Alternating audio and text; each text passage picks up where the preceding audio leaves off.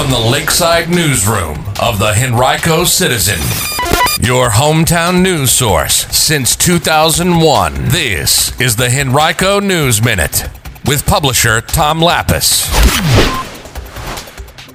Equity resources are coming down from the state's Department of Education website tomorrow, but what does it actually mean for classrooms? We'll tell you more in today's Henrico News Minute. It's Thursday, March 31st, 2022, and it's brought to you today by Nathan's Roof Repairs. And now for the news. Henrico police are seeking a missing 56-year-old woman who was last heard from on March 3rd. Tracy Lynn Epps was being sought by police March 7th as the next of kin for her late husband Lester Carlton Epps Jr., but when they visited the 6900 block of West Broad Street looking for her, they realized she had been missing. They looked at video footage there and then opened a missing persons investigation. They're working with Richmond police to try to locate her. Epps is described as being 5'2" in height and weighing 145 pounds. She has reddish brown hair. If you have any information about where she might be, call Henrico Police at 501-4878 or submit your tips anonymously at Metro Richmond Crime Stoppers by calling 780-1000 or visiting p3tips.com.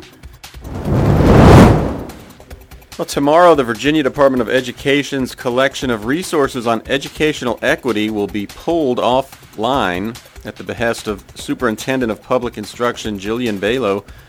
The removal of those resources has prompted a flurry of condemnations from education organizations statewide.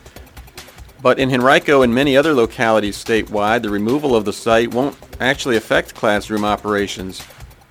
Ed Equity VA, the section on the VDOE's Virginia is for Learners website, was set up as a microsite in early 2019 to promote the education policies developed by the department under former Governor Ralph Northam.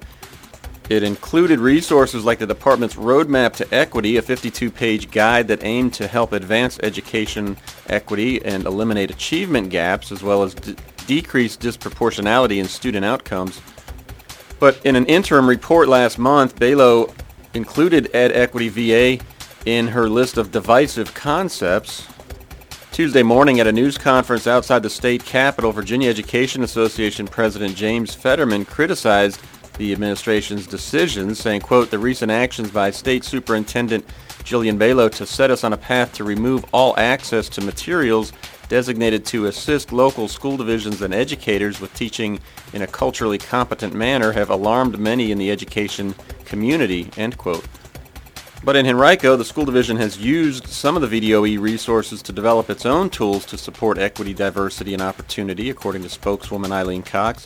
But the removal of those statewide items will not affect the school district. Today on HenricoCitizen.com, you can read more complete coverage of this topic from our education reporter, Anna Bryson. The University of Richmond has reopened to the public its Harnett Museum of Art, which is located in the Modlin Center for the Arts. The museum is now open Monday through Friday from 11 a.m. to 3 p.m. through April 22nd. There are 5 current exhibitions. To learn more, you can visit museums.richmond.edu. U.S. Congressman Donald McEachin of Virginia's 4th District, which includes the eastern half of Henrico County, recently voted in support of House Resolution 2954, the Securing a Strong Retirement Act of 2022. That's bipartisan legislation that's designed to bolster and protect citizens' retirement savings.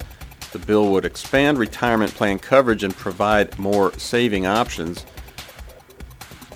The bill would expand automatic enrollment in 401k and 403b retirement plans, strengthen coverage for part-time workers in 401k plans, and encourage small businesses to offer retirement plans. It also would raise the required minimum distribution age to 75, giving citizens more time to save for retirement. Today's Henrico News Minute has been brought to you by Nathan's Roof Repairs, a small company doing big things. Check them out online at nathansroofrepairs.com or call 273-9200 for a free estimate.